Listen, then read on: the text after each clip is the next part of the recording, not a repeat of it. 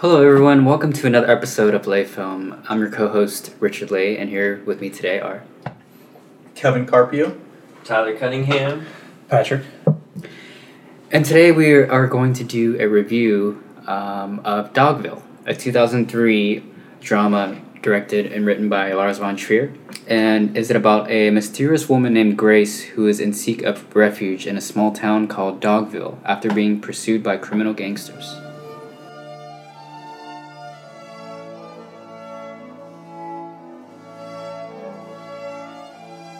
This is the sad tale of the township of Dogville. Dogville was in the Rocky Mountains in the US of A. Up here, where the road came to its definitive end near the entrance to the old abandoned silver mine. The residents of Dogville were good, honest folks, and they liked their township. And while a sentimental soul from the East Coast had once dubbed their main street Elm Street, though no elm had ever cast its shadow in Dogville, they saw no reason to change anything. Most of the buildings were pretty wretched, more like shacks, frankly. So, Patrick, you chose this film. Tell us why you chose it and what you thought. It dawned on me that I hadn't seen a Von Trier film, and I got a degree and all that stuff, so it was a little crazy. So I just looked up trailers, I think. Yeah. And something about Dogville really jumped out to me. The trailer is really sweet. It had Kidman, as well as the obviously the scene show, the stage, the design of the film, which I really got my attention. So on a whim, I just got a copy, and I'd been sitting on it until we watched it for the podcast. Yeah. Yeah, I think I forgot to mention that the movie is like filmed on like a sound stage, right? Or like it's almost theatrical in the way that they filmed it. So locations, they don't shoot on actual locations, they shoot on a sound stage. So I thought that was interesting. Yeah, I love the stage design. Like, it's literally drawn. There's no walls except for one or two decorative walls. And instead it's like a chalk outline. Yeah. I want to say. And everything's labeled, the bushes, the road, the houses, the bench, the tree, the mine. It's very aesthetically pleasing. Yeah, it was super simple looking, and it was my OCD was satisfied by looking at it. You're like, ooh, look at these clean layouts, nice. They have that one. I forget their names. The big door though, right in the middle of Elm Street. That the I forget her name. I need to cast. Oh yeah, this is a good movie to have the map pulled up. Is it Vera? I think it's Vera. Yeah, that's where she gets the trinkets. Oh no, that's Vera's the mother of the family. Vera's the mother. Right. It's the one with the young girl who Tom crushes on. Yeah. Oh yeah. It's played by Chloe Sevigny, right? Yeah. She's the one who's always like, "Stop looking at my skirt." Yeah. But even though she kind of likes it. Yeah, she complained about it until his eyes were off her. Yeah. Gosh. The one, I forget the family name, but you know the characters' names. They do a glass polishing shop. Mm-hmm. I think it's a couple doors in the film. Sometimes they do take the time to do the motions of opening the door, and other times they don't. Yeah, they do. I think it's because it's a small town, so I don't know. Everyone knows each other, and there are shops and buildings and stuff. But sometimes they do open doors, and I'm like, I forget that they have to imagine that a door is there, and you can hear the sounds of the door cracking open. Yeah, even the footsteps too. Even though there's except for the snow that eventually appears, there's nothing that covers the actual floor of the space. But you hear this gravelly, this footstep, leather shoes in the dirt. And I was like, yeah, I can perfectly imagine that. Yeah, I wanted to ask you guys about this because My Dinner with Andre was the first film that really hit me with this.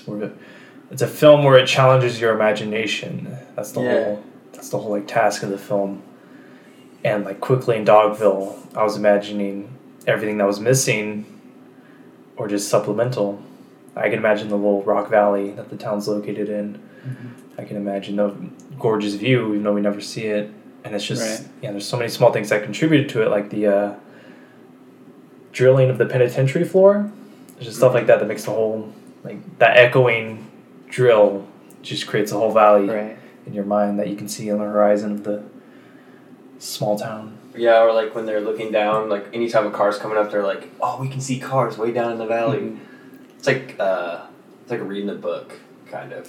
You know, Yeah. like you have to picture it yourself. And in the end, I love this film. It's like top 10 for sure because I have a deep affection for like the Americana Steinbeck literature type stuff. Mark Twain. It's very small town American Depression era. Even though they never call it the Depression, but they hint at the hard times. It's a combination of that, which is a sweet spot, a sweet memory, my favorite genres of literature, as well as just full Joseph Conrad, Heart of Darkness stuff that I don't want to get into yet. It kind of reminded me of like a Western almost in some ways. Because I couldn't tell what exactly the time period was, but in some aspects it reminded me of a Western. I'm like, dang, I'm trying to pinpoint what this is. Because it's hard to tell because you can't see the actual setting or like what their houses look like. I mean, you can see the vehicles, but you can't see the dog. So I'm just like, okay, so it would be funny if they had like invisible vehicles. You know? Yeah, just walking with their hands out like they're on a wheel. Yeah. Mermaid Man. Yeah. And SpongeBob. Yeah, I just wondered like why they chose to actually have motor vehicles, but then like not have a dog. Well, the dog. Well, Yeah. what is that? Like? Yeah, we'll get to it. Yeah. Yeah. Mhm. They did choose for each location. They did choose specific things as well to bring material. Like the church has what part of the wall as well as the bell. And the spire. Yeah. Right. The In the shop- mine. The mine has the support beams. That was my favorite one out of all of them. The lower Like just the beams. way that they designed that specific area. The general store type deal only has the window sill, I think. And then the little China figurines. Yes. And each thing had some, like, I think the family that runs the orchard only has the bedroom. There were 6 beds or 3 beds on top of each other. Oh, and then the giant chalkboard. Yes, the massive bunk bed and the chalkboard. Where the set design and all that, the artistic direction of it all, they still put, like, just the props they choose to show you helps build the character, like the doctor, Thomas Edison. He has a medicine cabinet, a chair, and then a fancy, like, old American desk, all wood. Like, okay, this is like the intelligence literature. And then the rural farmers is just a bed for their 7 kids and a chalkboard to teach them. I love this movie. I think Kidman's performance in it only solidifies my deep respect and admiration for her as an actress, or just in her performance and her like craft. Like she's just she can just immerse herself in a role, and I just completely believe her. Like it's not like one of those instances where you're like, oh, here's so and so, and you're like, you watch a movie and then they're in it. You're like, oh, there's that person. Like I don't even view it as like being distracted, being like, oh, that's Nicole Kidman. It's like no, she's just like so great at like embodying these roles and just brings it to a whole nother level. And everyone else in the script too, just completely matched her, like on that level. And I feel like that's what makes it so. I'm so willing to suspend my disbelief in it. Like, I love the small little pocket of the world that we're being shown, and just the way it was all done. It almost made it all the more believable in the way that it was executed, especially with the art design. Like, I feel like nothing you can ever do in green screen could compare to that. Because it's like the imagination is so much more powerful than what we can actually be shown. I mean, at least right now. And this movie just perfectly like catapults itself up to the stars. And I just love the story. It was incredible. Excellent recommendation. I loved it. I'm glad it was good. I'm glad it was good. And yeah, I agree with the Kidman gives the character so much depth. Grace, her character, she makes the movie in every sense of the word. And again, to the literature reference, there's just her performance and her character, like, it subverts so much, but you feel by the end you feel a connection to her of like you are reading her internal thoughts. There's a narrator as well, but somehow you have a deep connection you feel with Kidman's character, Grace. And she stands out so strongly, especially against the townspeople around her who are more one-dimensional, especially the less prominent characters in the town, like Bill, for example. Yeah, it had a pretty huge ensemble. I think that they had casted a lot of really good actors to play these roles, like Paul Bettany as Tom Edison, the writer who takes in Grace when she comes into town and convinces the townspeople to give her 2 weeks, right, to decide whether or not they want to keep her, and it all has to be unanimous. So I thought that was a really good introduction as to how we're going to see that play out and if she's going to be able to stay in Dogville, because she is being hunted down by criminals and we don't know why. And that's the whole dilemma of the story. There's, I believe, William Hurt. I forgot what his character's name is. But he plays the man who plucks apples. That's his role, right? Is to like gather apples. Chuck? I think it's Chuck. Chuck. Yeah. Chuck, right? Yeah, Chuck. Yeah, he's also one of those other characters that we get to see. Yeah, I think for me, like, I wished that as an ensemble it would have fleshed out other characters some more, because I didn't really get to see everyone's perspective, especially it being a 3-hour runtime. I thought that a lot of the focus was on very specific characters, so I didn't really get to see that balance of, like, you know, who empathizes more with Grace and who doesn't. Yeah. I thought it kind of just sped the process, and I didn't really get to see, like, you know, all the remnants of that happening. So I think you touched on something really good with Chuck, especially, because we're framed with the story of Nicole Kidman's character Grace as escaping gangsters. She takes refuge in the town, while at the same time Thomas Edison Jr., the writer, who agrees to hide her at first, has a proposition on the morality of the town, because he's a self-described philosopher.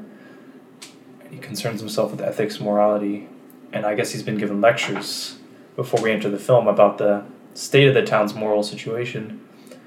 And he sees Kidman's arrival as a test, and that's what the movie's like framed a bit against, of her 2-week test in the town as a test of the town's acceptance as well as moral character.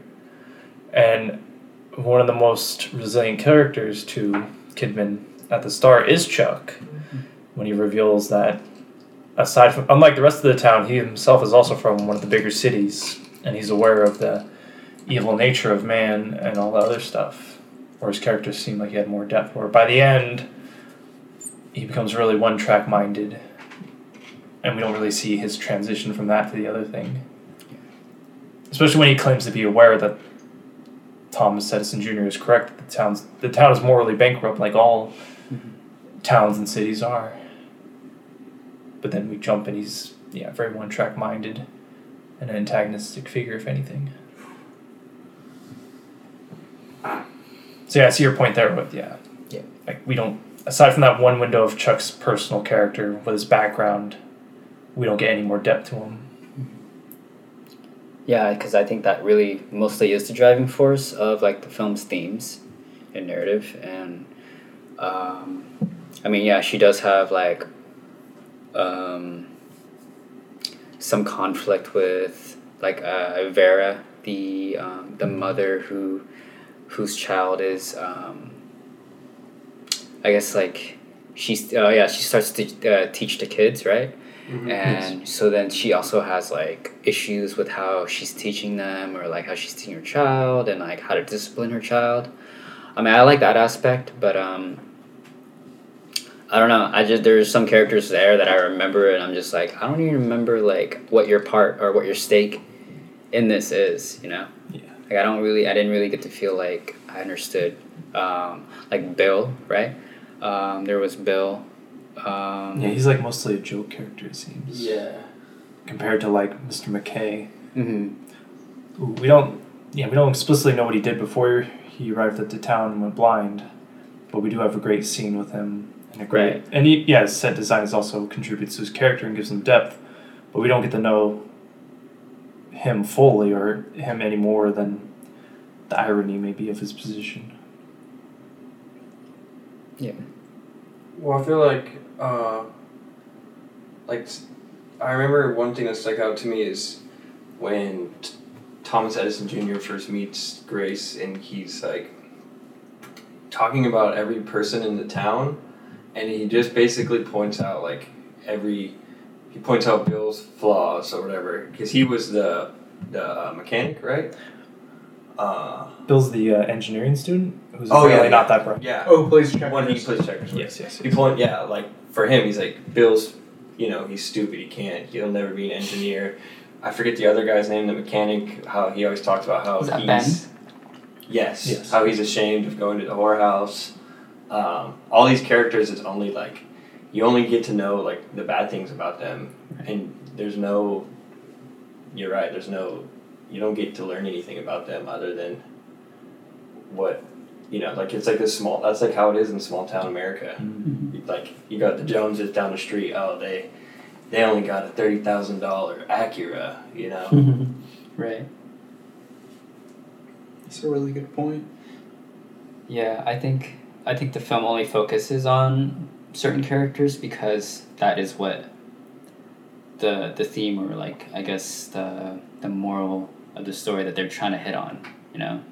Because Chuck is talking about how, man is evil, right? Yeah, he's aware of what it's like in the city. So like if man is gonna succumb to human nature, and if it's because it's human nature, is that right? Or like, can you judge that? And Grace is the person who is the least judgmental.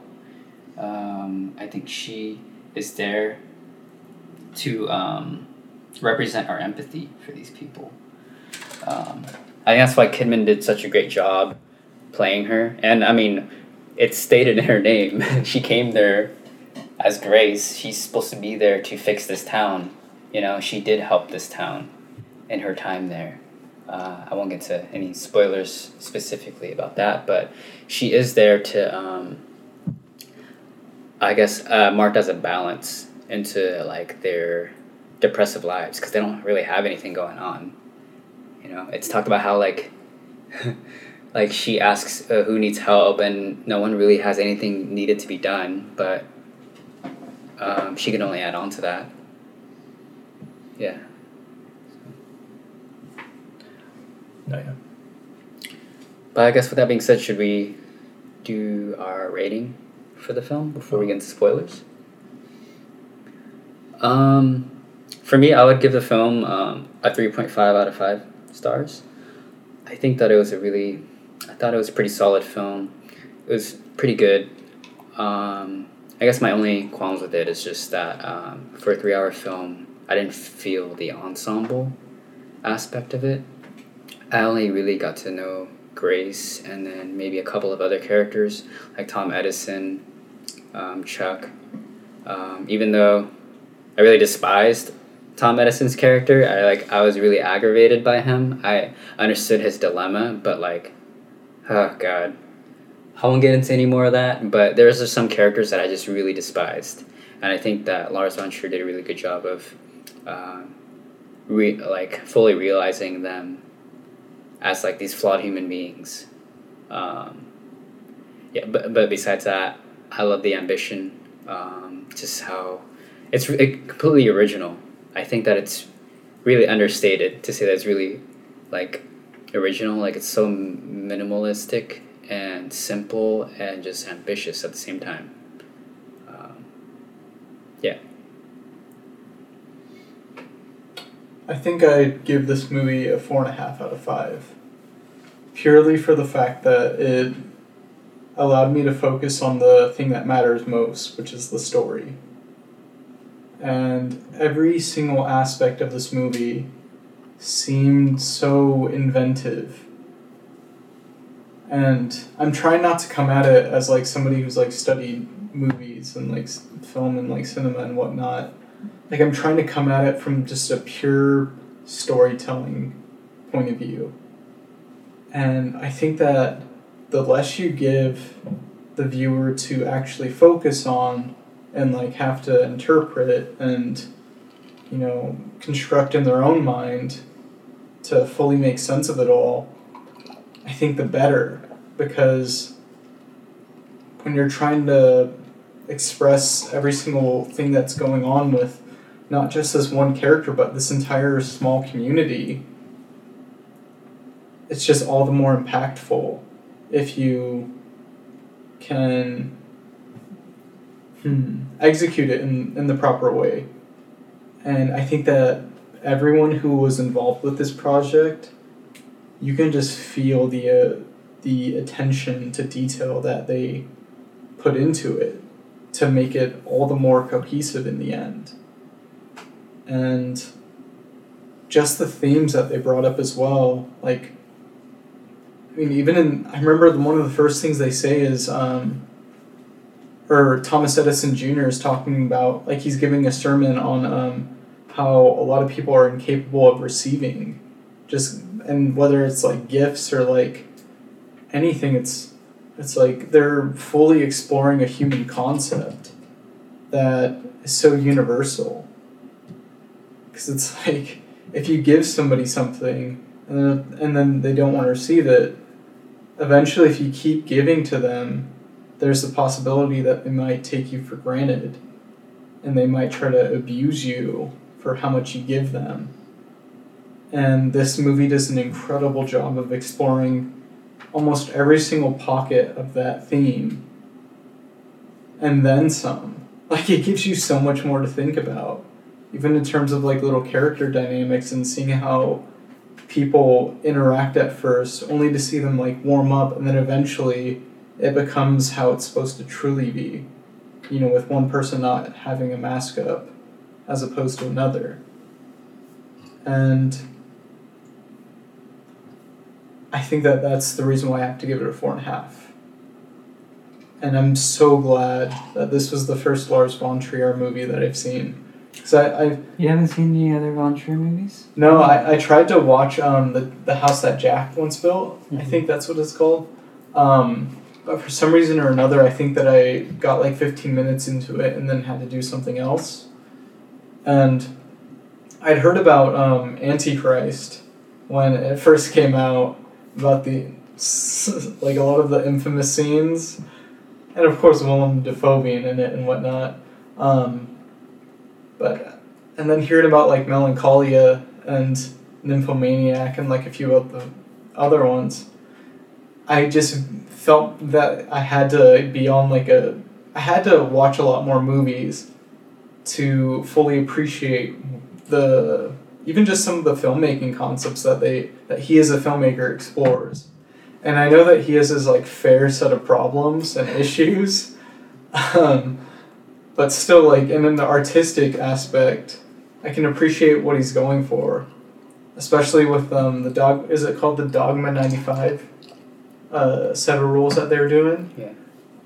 I think that that's so cool to be able to do that as a creator in general, because all it's doing is making you work within boundaries and to be more creative as a whole because of it. But yeah, Pat, this was an excellent recommendation. Excellent recommendation. Thank you. I'm glad I watched it too. I won't lie, like when I got done watching it, I was just like, man, like, I wasn't a huge fan, but after like sitting on it for like a little bit, like it sticks with you. Like that movie, it stuck with me. It's kind of like, it was like, I just kept thinking about it, because I watched it last night, like the whole day, so I was thinking, I was like, man, I'm probably gonna score this like 2.5 when I was watching it, and then I'm like, now after like sitting on it and then like talking about it, like I'll give it a 4 for sure. Like the simplicity of it, the whole set design, and the performances were just amazing, and like we were talking earlier, just how you can just like imagining it yourself rather than a set being built or even an on location site. It's cool to let your imagination kind of run like that. But I did think it was a little too long for me. It definitely like I had to like step away for a second and like because I knew I was getting out of it. Like I was like I'm not in the right mindset. But yeah, I thought it was Nicole Kidman was amazing. It was good too. It was not what I expected at all. I had no idea what it was going to be about. So, and then the ending, of course, it's a good payoff and ending. Great payoff and ending. Worth the 3-hour watch. I'm gonna have to give it a 5 out of 5. Like I said, it's in my top 10 probably, even though it's always rotating. And just everything about this really resonated with me to a surprising level, like the Americana nature, the literature references, the philosophy of it, what it was exploring, the visual experiment it was doing, the swelling music and the direction, even though the scenes when the music swells and the emotional reactions happens, it's very sparse. There's not much on the screen, there's very little even, but it just still resonates with you. And just all that stuff landed with me. And like Tyler said, like there's like a crushing feeling after you watch the movie, but like that's really good. It's a really good crushing feeling. And it's a crushing feeling, and then the ending there's a payoff, but even that, like on the second or third rethinking of the context of it. Maybe I shouldn't feel this. It's like one that it constantly piles on. Yeah. It's like a direct challenge to the individual, I feel, and that's why I just have nothing but respect for the film.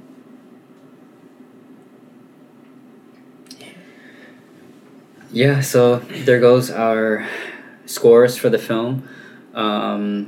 So if you got to this point and you haven't seen the film, definitely see the movie. You can rent it right on Amazon and YouTube. It's definitely worth a watch. It's very, like I said, very original and ambitious in its concept. So yeah, that's Dogville. So now we're going to dive into spoiler territory. Yesterday I was walking in Chuck's apple trees. If you go right up to the edge of the cliff, you just manage to peer around Ben's garage, and you get a view of your house from the side facing the gorge. Well.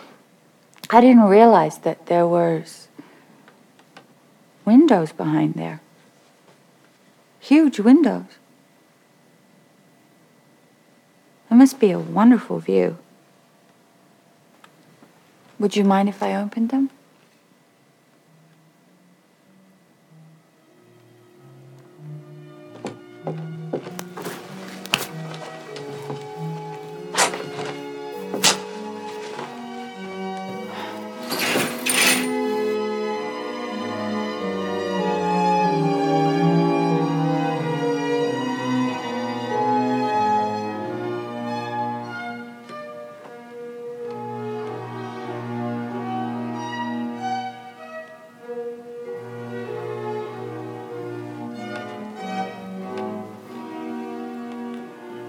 Talk about all the good stuff. So yeah, that ending, right? Everyone wants to talk about the ending. I'm glad she made the right decision. I think I couldn't think of any better ending for this film, especially with what it was trying to preach from the start about the dilemma that the town had about keeping her there, and yeah, it was really harsh. I feel like it's really rare to like get an ending like that, especially in like an experimental, like ambitious film like that, to give people the ending that everyone wanted. I feel like.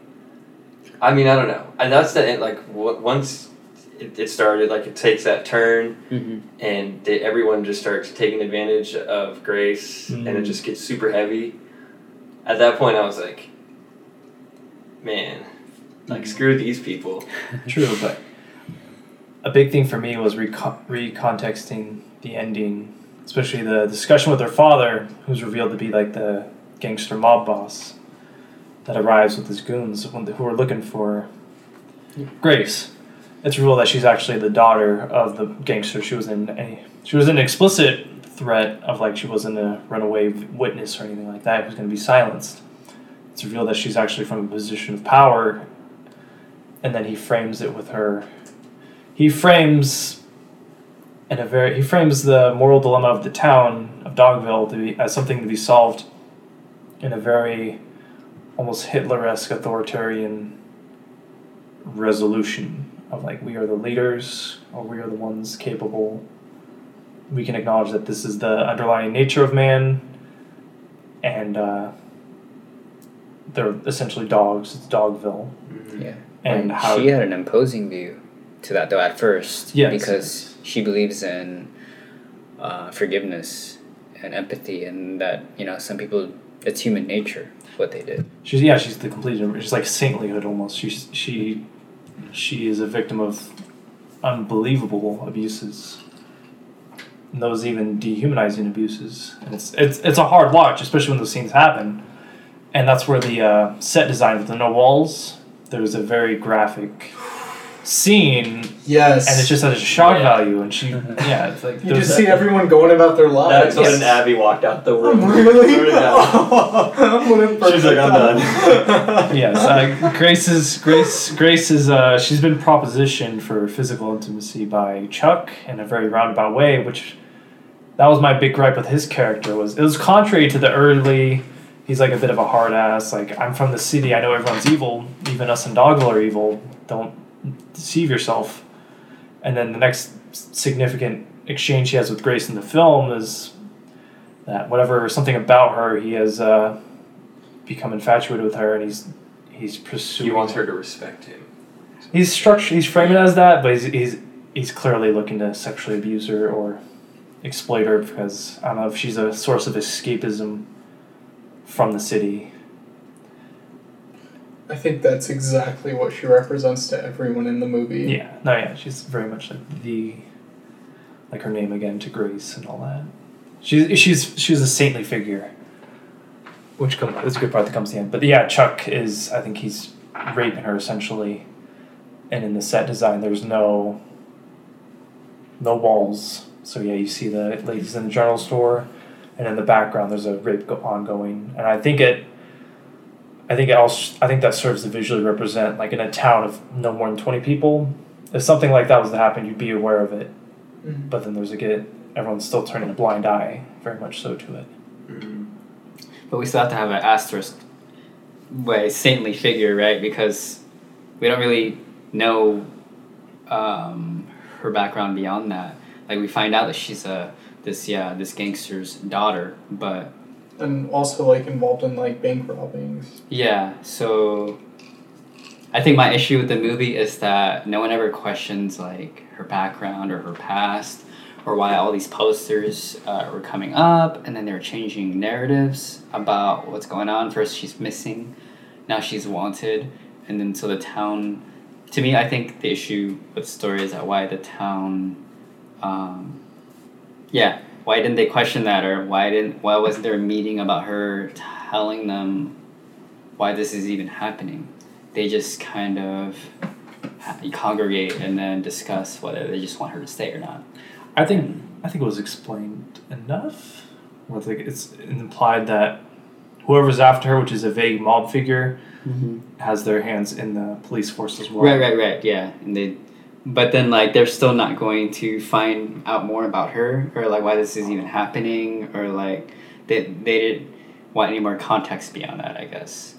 But, I mean, yes, that's understandable for sure. But still, wouldn't you want to know, like, who this figure is that lives among in your community? Especially, I mean, there wasn't even that many people there that lived there. That was kind of hard for me to get by at first, but... Yeah, you do feel for her though. Despite her background or who she is, no one deserves to get treated like how she was treated. Like they cut her wages in half, but then increased her work. They increased.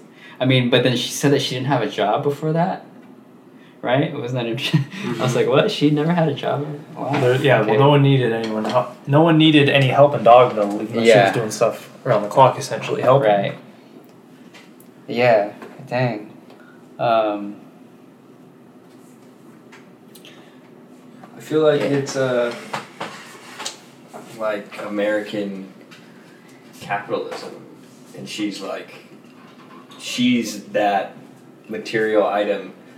Like at the beginning, she's trying to get work, and she's like, "Do you need any help? Need any work? Nobody needs it." Like, you don't need an iPhone or whatever. You don't need these things. But then once you get one, you're like, "Oh, screw it. I'll use it." And then someone else sees it, and they're like, "Oh, I could use that too," even though you technically don't need it. And then it gets cycled and not abused, but you know what I'm saying. It's just like, I think it's a comparison to how we treat, regular material things that we don't necessarily need, but since everybody else is using it or has one, then you need it too.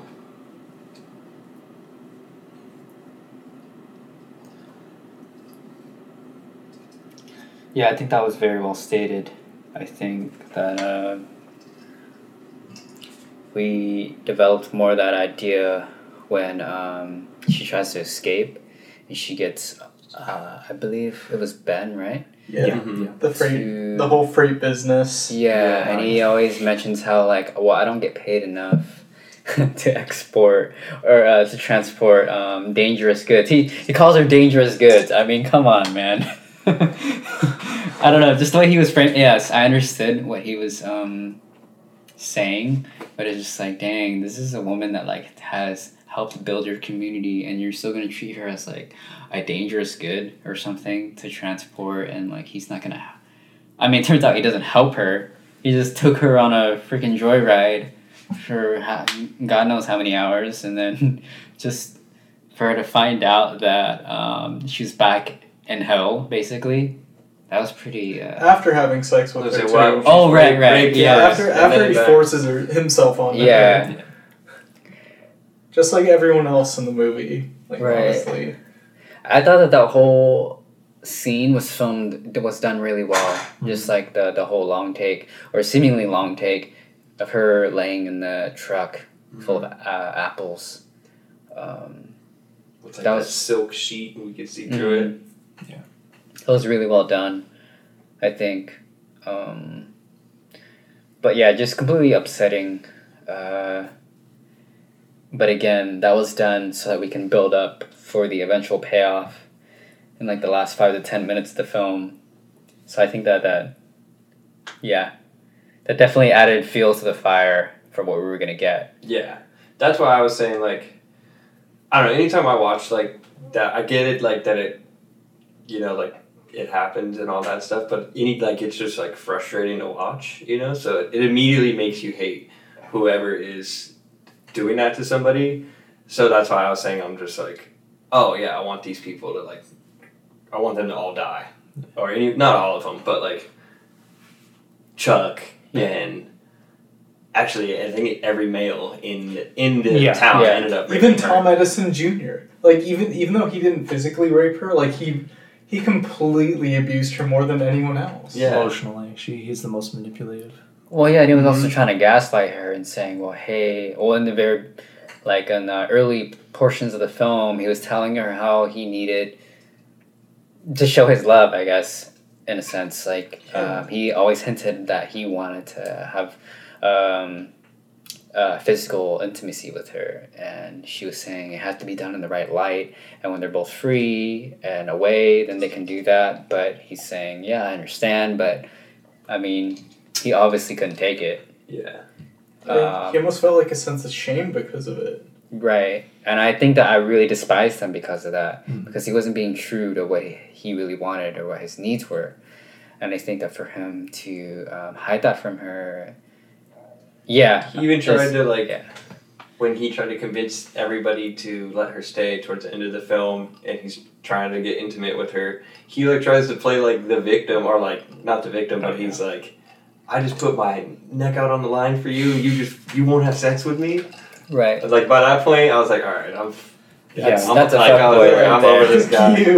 He's the most hypocritical because as Kidman's character, Grace, gets more and more abused by the community, it really, like with Ben in the freight business he keeps talking about, every character essentially has some thin veil that they use to, as like a thin veil of decency or humanity that they grasp onto. Freight business doesn't do this, whatever. And then he goes down there and starts waxing about, after he's transporting her out of the town, after getting a large sum of $10 for the time, he crawls in the back of the truck and he says, well, you're dangerous cargo, freight business, so I'm going to rape you. And this isn't rape because I'm just collecting I'm just collecting an additional tax because I'm a freight driver. And that's what you do in the business. I'm trying to think of the other concrete examples of like just... Oh, Tom himself, Tom Jr. He's the biggest hypocrite because his sermons are essentially about the issues of morality the town has, but then he's a what's the word, bystander to everything Grace endures, and towards the end he's just flat out internalizing and spinning it to himself or just to... it's so absurdist where you see him, he's just like, the other ones are guilty of being weak people. You pride yourself on being a philosopher and you're aware of that this evil is capable. I expected him to have like an Al Pacino, like a rant moment in front of the town when the abuses first started. I'm like, is he going to set them straight? Is someone going to take the leap and call out the community and then show it to themselves, which he kind of forces Kidman to do on her own as the victim, to which they just refuse her. And yeah, it's just all this, yeah. Why do we treat her like this? Because there's a piece of paper that says missing. And then there's a piece of paper that said she robbed the bank 2 weeks ago, even though she's been there for months. Well, that justifies their... Yeah, there's just so many examples of self-justifications and the thin veil people use to disguise the horrible actions they take. And I love that the film explored this. This movie reminded me of a book that I read recently called The Idiot. And it's about, like, what happens when you place, like, a perfect being onto the world as we know it.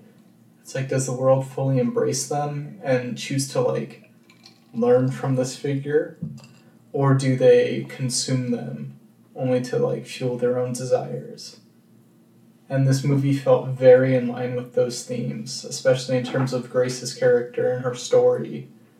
Because it's like, here she is, like, she shows up on like in the middle of the night pretty much in the dead end of whatever corner of the world this town inhabits, only to be so hungry that she steals the bone from, with a little chunk of meat on it from Moses the dog, only to have Tom Edison Jr. find her.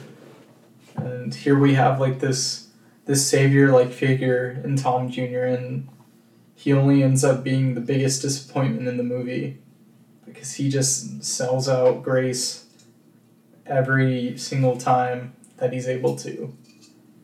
And it never gets easier to endure throughout the movie too. Like I wanted so much to believe in this character, just like Grace did. Only to have him fail each time and time again. And he even comments on this throughout the movie. He's like, why do I always make the wrong decisions or the wrong choices? And Pat, it's like what you were saying, like, just in terms of like his ability to imbue himself as this philosopher type character. He almost like enjoys the fact that here he's presented with a moral dilemma. Well, I kind of know what it would feel like if I went with the right decision, but I don't really know what it would be like with the wrong decision, or morally wrong decision. But he lets himself explore that wrong decision just because of the risk factor of it all. And I remember the character that I was surprised with most was Tom Sr. Because here you have this doctor, this person who just cares for every member of the community, only to suspect Grace as the one to steal the $10 from his medicine cabinet, even though it was his own son that did it. That entire scene when when he went to Grace after, she has that ridiculous contraption built for her during the wake of this whole suspicion. What's his name? The engineer guy? Bill? Yeah. Yeah, so Bill ends up becoming so smart that he, starts exploring different engineering concepts. Yeah. That he ends up devising this weird neck contraption with a bell to put on Grace because she's under suspicion for stealing this $10. And after we see the contraption being built and placed upon her, we get this little intimate moment between her and Tom Jr., and Grace is like, why did you let them think this? Like, why do you let them think that I stole it when you're clearly like you said you were gonna ask him to get the $10 for me to escape? And he's like, oh well, I knew that I didn't want to be at risk for him saying no, and so I just went ahead and stole it. He's like, yeah, but I had to let them think it was you. That way they don't think that we're that close. Because if they think you and I are close, it just ruins any sort of chance of you escaping. And when he built up that rationality, I think it was like how you mentioned earlier, Tyler. I think it was at that exact same moment. I was like, fuck this guy. This guy fucking sucks. He was just like Paul Bettany, right? Yeah. He did a great performance too, because I was just like, he was so annoying. Mm-hmm. Just like the way he spoke. Yeah. Was so like annoying and just like gets under your skin towards like the end of the film. They're chaining people to like machinery to drag around town. That's like, look, it's time to bounce. The test has failed. If you have any love for this person, you will free them and try to escape. But he clearly does. That was that cements Tom. He just wanted to have sex with her, I think. Mm-hmm. If he really loved her, he would either help her carry around her contraption or help set her free. But he does that sometimes. He does occasionally help her. Like, let's say that after there's a scene where he brings her in to like have her speech. When she's done, he helps her drag the weight out of the ceremonial hall. And he's like, all right, later, like, be on your way. He should be doing that he should be doing that, like, all the time. Because he got her into that situation.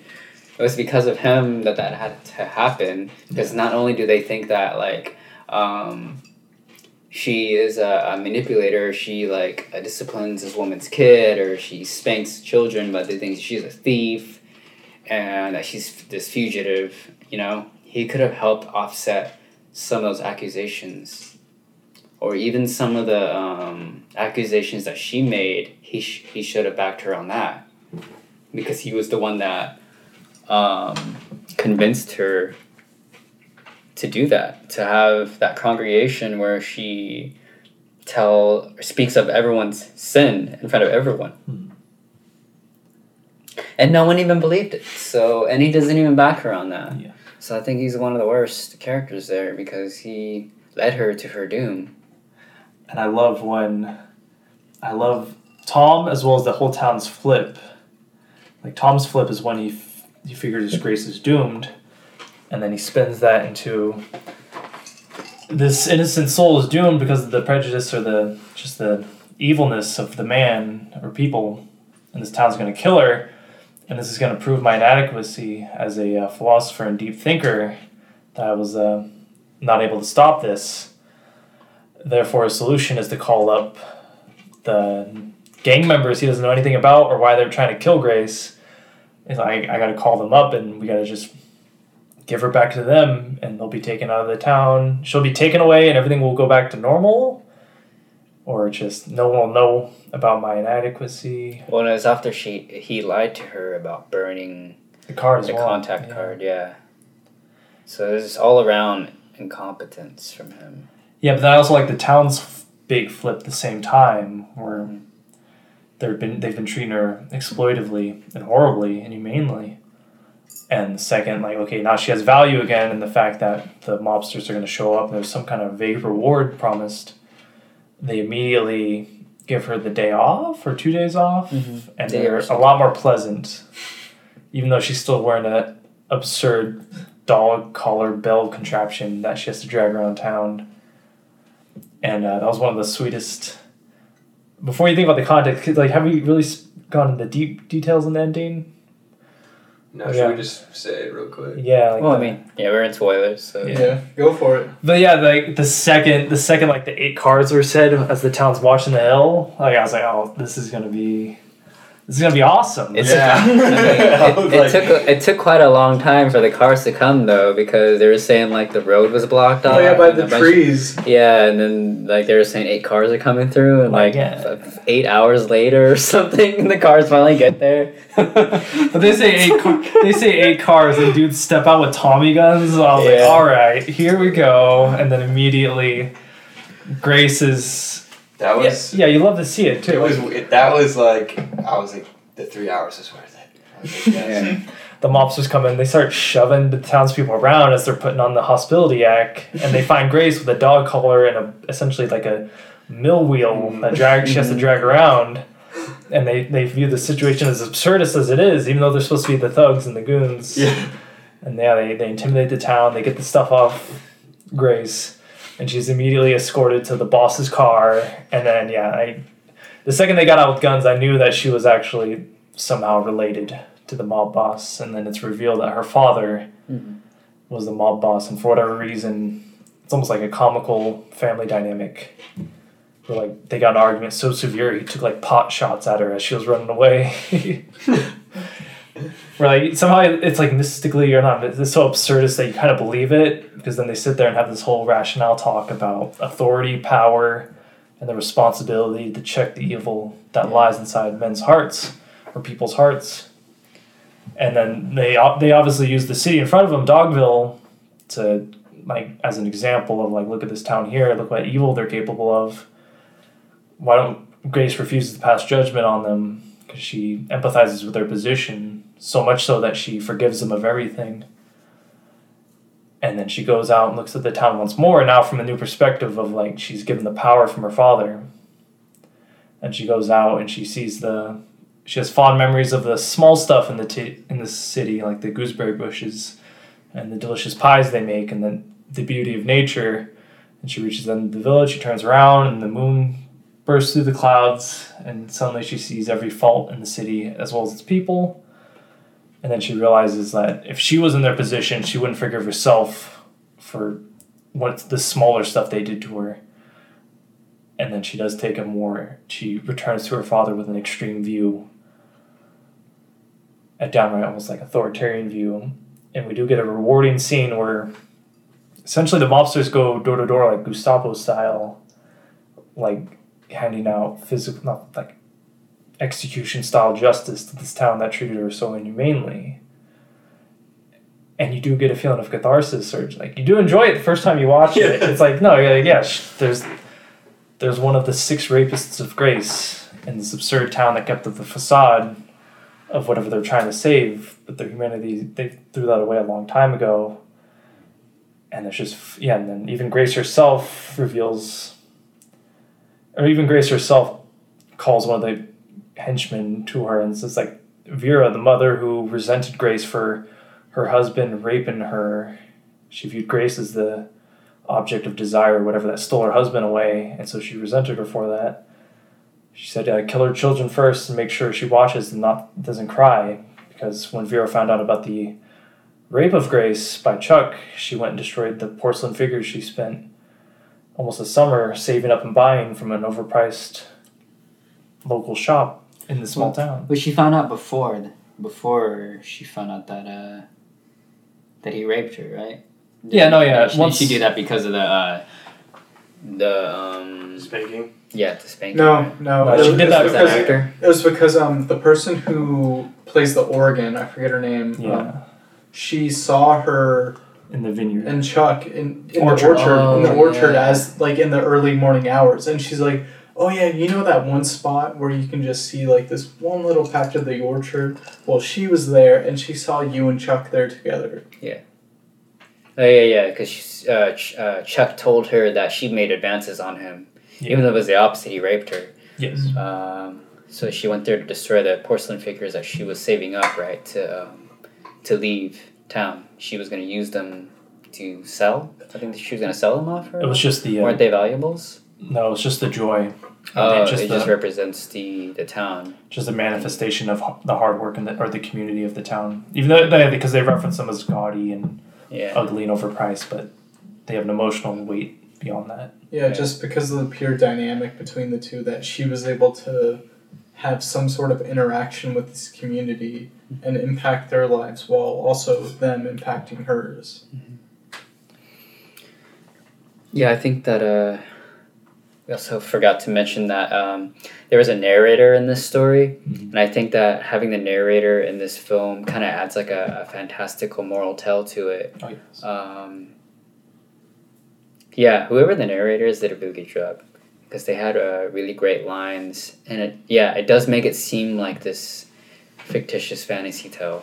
Like if Disney were to like do a movie and be like, no, we're not going to make this movie for kids, and we're going to make this like a really extreme moral tale. Yeah. I'm glad that Von Trier did it instead of Disney. Yeah. Because we wouldn't get that ending that we would have gotten. It would have been all about forgiveness and, humans are flawed, so you have to forgive them. But what she went through it's unforgivable.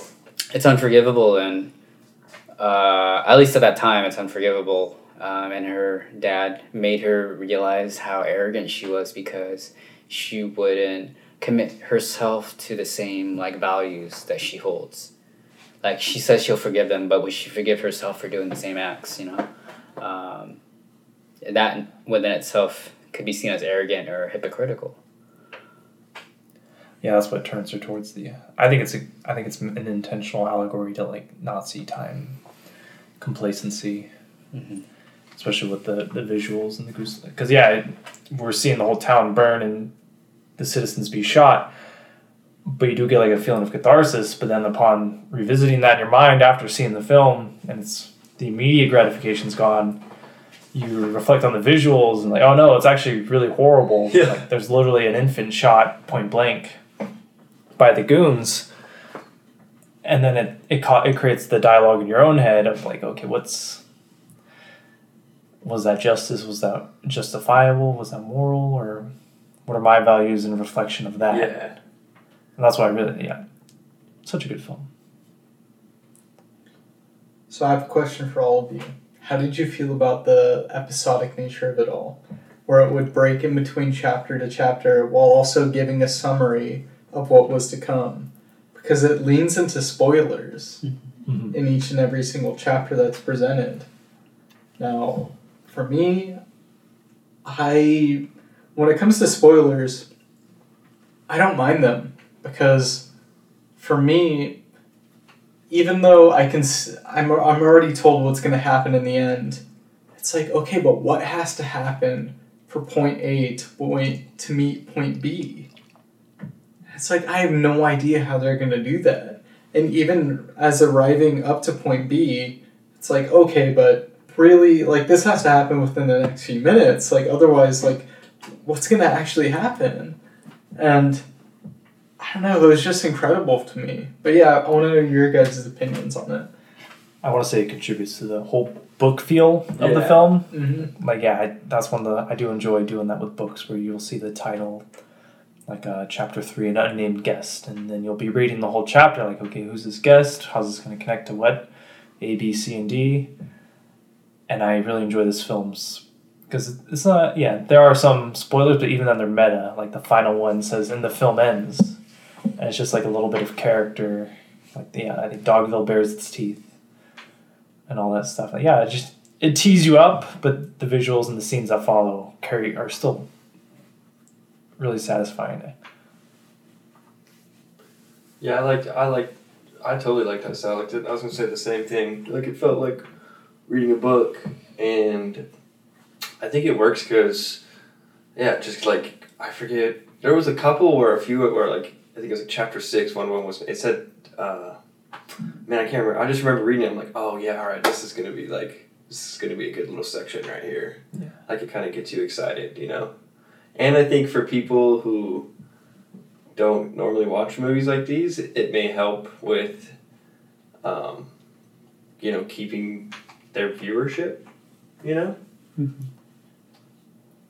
I agree with that. I'm the kind of person that's more averse to spoilers. Like, I'm kind of more sensitive to it, but I think that with this film's concept, the whole, like, narration idea, like, storybook feel, like, the fantasy-like nature of it, I think that if people saw this on Netflix or something and it was told in those 9 chapters, this could easily work as a 3-hour like Netflix series or something.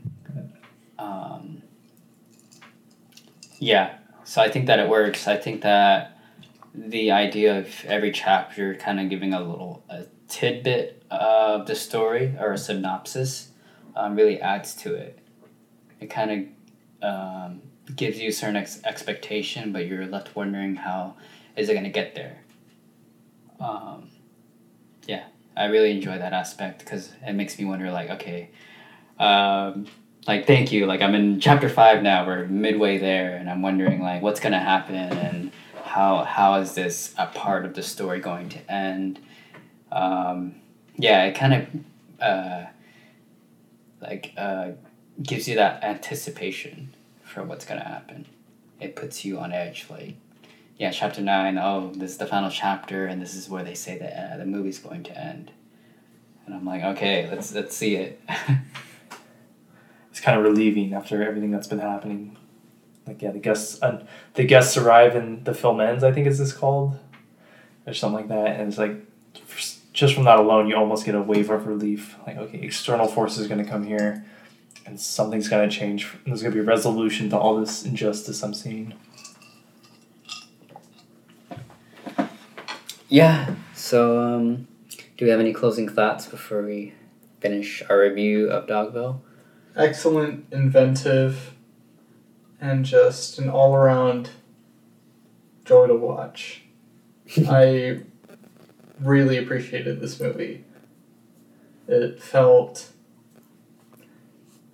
nice to just lose myself in it for a while, you know?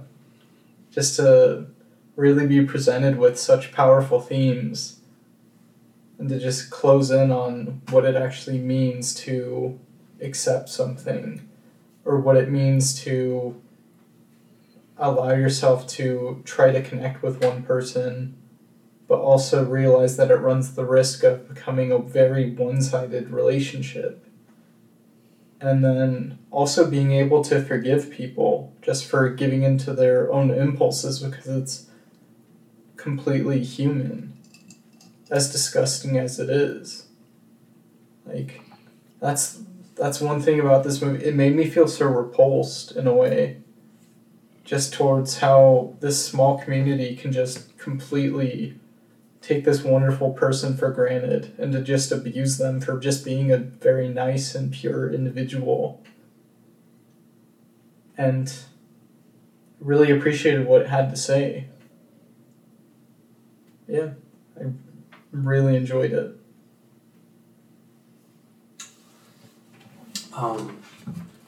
Yeah, I enjoyed it a lot.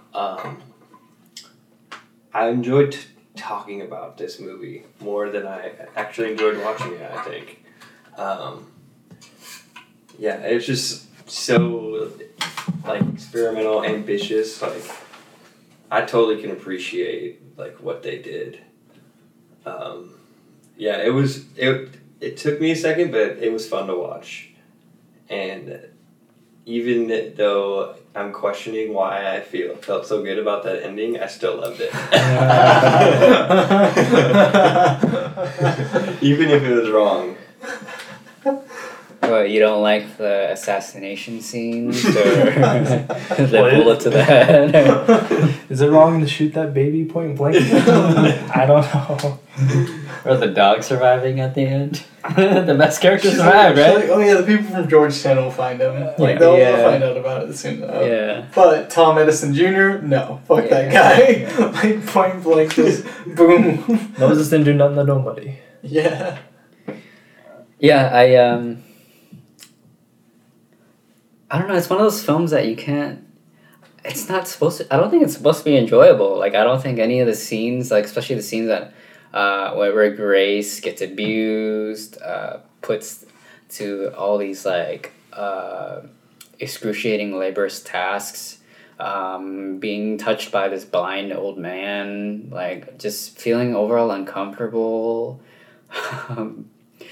having this chain wrapped around you, just being at a discomfort, like, for that last third of the movie. I just really felt her pain. It's just like, damn, I'm gonna have neck problems for the rest of my life. Like, yeah, as much as that all that stuff happened, it did amount to a really good ending, I think. I think that it was what was needed. And maybe it says a lot about me or some of us about what we needed, but I mean, there was a lot of crimes that happened, and how does one find a resolution to that? I think that really speaks a lot to those times. I think that's why I said it reminded me of a Western, because in those old age-old Westerns, you don't have a police force, you don't have budget to send people to jail, or punishment. You kind of have to figure out as a community what to do about that. And I think this is one of those lessons, like, what's going to happen, like, how do you get together and solve this? And I guess we kind of know what would happen if the world goes to shit. Yeah. So not very optimistic, I'd say. But I still like this film. I like the craftsmanship and the writing and directing from Lars von Trier. I think he did a great job, and I liked all the photos that he had. The credits. Yes, we barely touched on that. Yeah. Those seem like real photos of a town. I'm not sure the backstory of those photos anyway. I think it's a combination of Depression era photos as well as general poverty. I think it looks like 70s and 80s. It looks like it doesn't go beyond the 90s. But it's just like the suffering present, even in our own, if we consider ourselves like a first world country and all that. And we like to think everything's swollen, people are taken care of, but there's like a whole another world that these people live in where they do suffer such, like, the look in their eyes in those photos says a lot of, there's a lot of trauma or suffering in those eyes, and that's the power of them, I would say, for the whole credit sequence. Yeah. Along with the contrasting song, I think Young American is the title. I can't remember right now, but yeah. Oh, right. Was that one by David Bowie? Yeah. I think it was written and sung by David Bowie or something like that. Yeah, it's just some really upbeat, like, fast-paced song with these haunting images.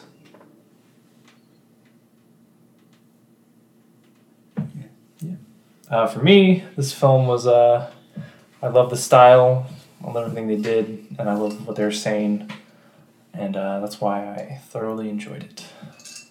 Even if it did hurt to watch. Like you said, Richie, it does hurt to watch, but it hurts in a good way. It hurts in the way films are supposed to hurt. And yeah, so that does it for our episode of Le Film Dogville. If you're listening to this, be sure to follow us on Spotify. We'll have a link for you. And if you're listening to us on iTunes, definitely rate and review. And send in questions. We have a Gmail, lefilmpodcast@gmail.com. If you want to send us questions or film recommendations, definitely contact us there. So yeah, thanks for tuning in. See ya. Grace paused. And while she did, the clouds scattered and let the moonlight through.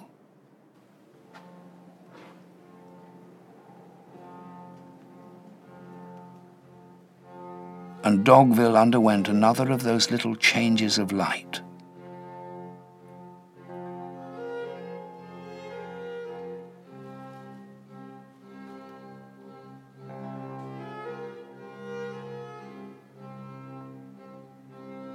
It was as if the light, previously so merciful and faint, finally refused to cover up for the town any longer.